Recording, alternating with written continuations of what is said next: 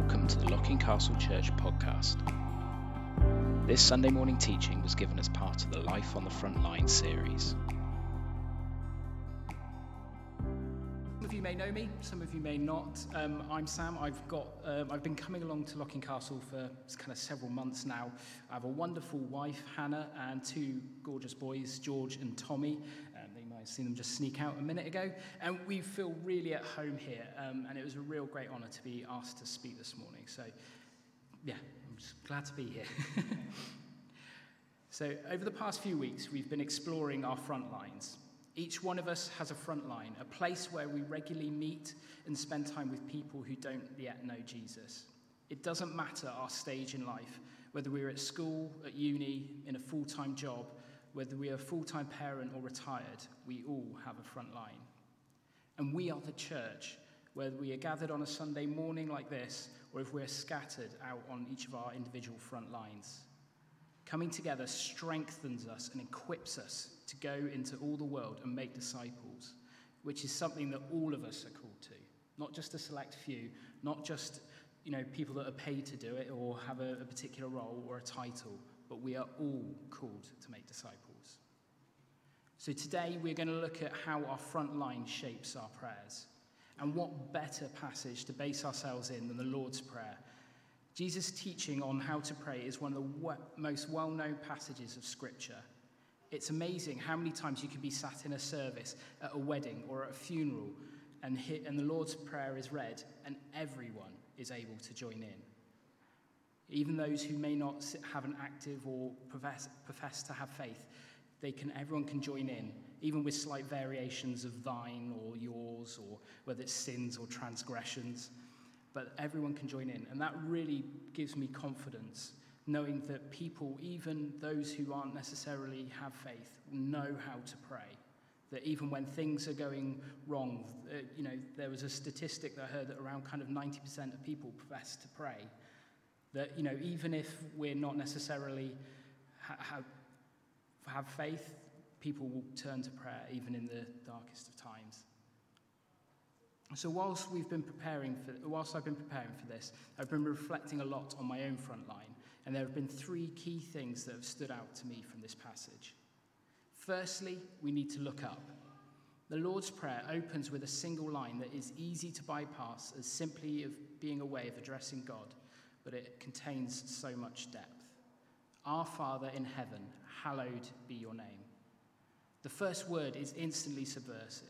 In our culture that promotes self as the most important thing, it goes against the grain to recognize that it's not about us as individuals. It is a simple admission that pulls us out of focusing solely on our wants and needs and feelings, and to help us recognize that we are part of something bigger. This recognition also brings hope. When we feel alone or in a situation that is too big for us to handle, we know that not only is God with us, but we have a community around us who can help us and support us through it. So when we are praying, we first need to look up and recognize who it is we are addressing. He is our Father. This imagery can be difficult for some who have been let down by earthly dads, but it is supposed to speak of a close and caring bond, of someone who always has your back and wants the best for you, someone who rejoices in your successes and puts an arm around you when things haven't gone quite as you'd want them to. God cares for and loves each one of us deeply. He is able to be fully present with us all the time, not just giving us a small bit of attention and getting distracted by something else, but he's been able to be with us all the time. And it is this level of intimacy that is then put next to God's place in the universe. He is in heaven over all things. He's in the seat of power. And we have an intimate and caring relationship with the creator of all things, who has the power to provide all we need and equip us for all things, everything he calls us to. And his name is to be made holy or hallowed. Now, for the original Jewish hearers of this, to keep God's name holy would have conjured up two key ideas.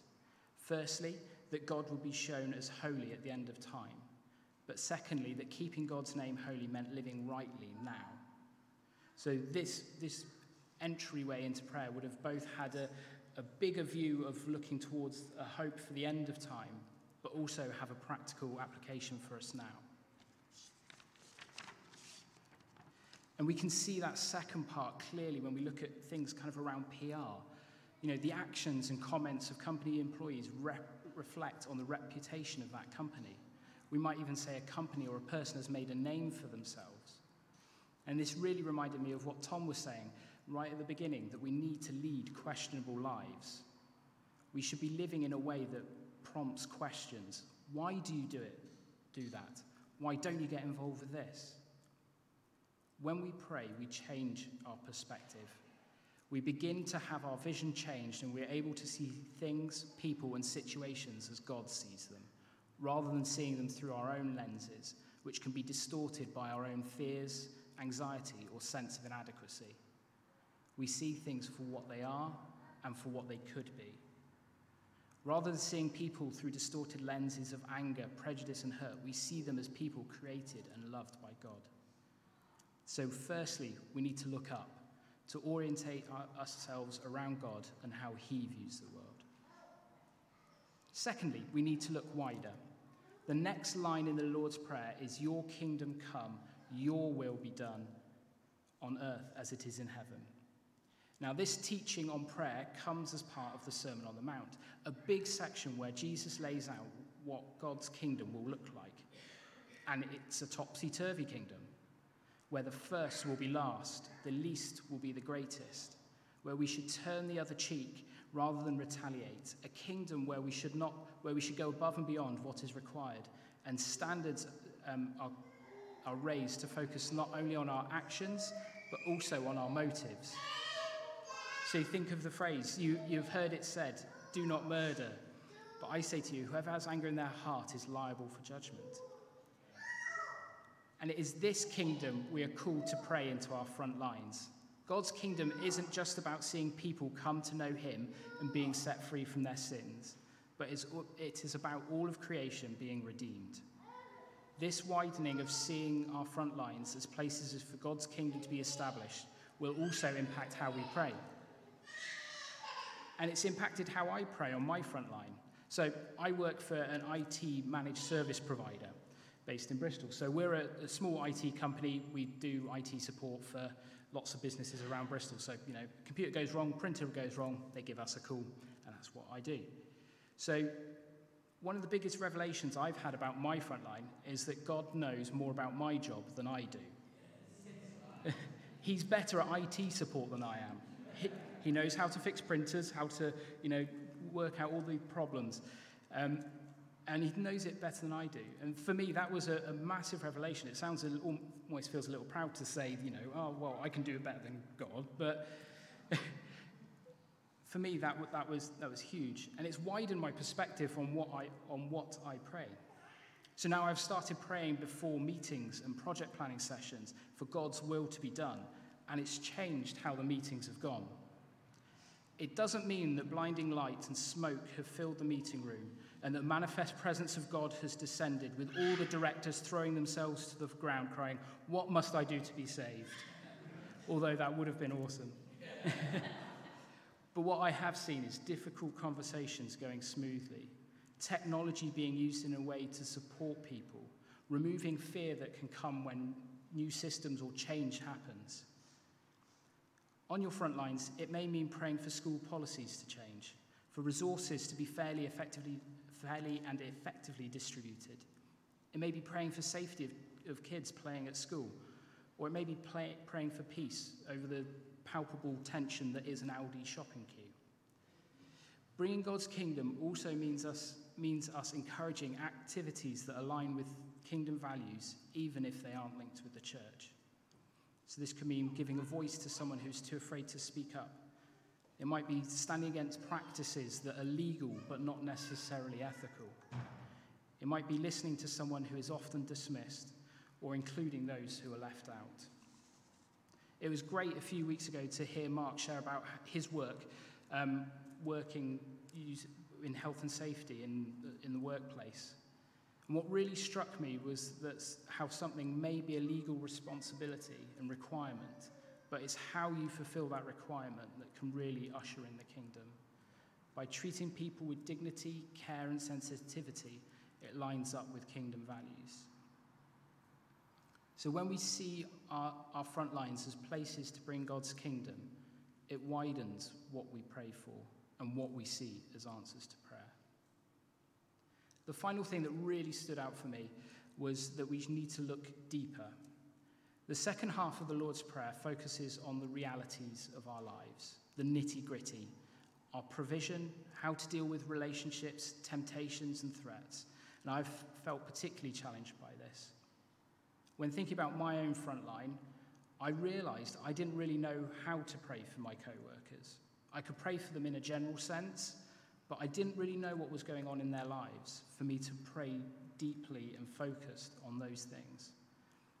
For me, this has partly been because since the pandemic hit, I've been working remotely.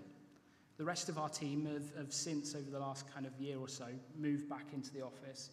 But for me, being an introvert and also some difficult life situations have meant that actually it's been easier for me to stay at home. But recently I felt challenged to get into the office more, to take part in my frontline more, to build those relationships that you can't build over a Teams meeting or through an email.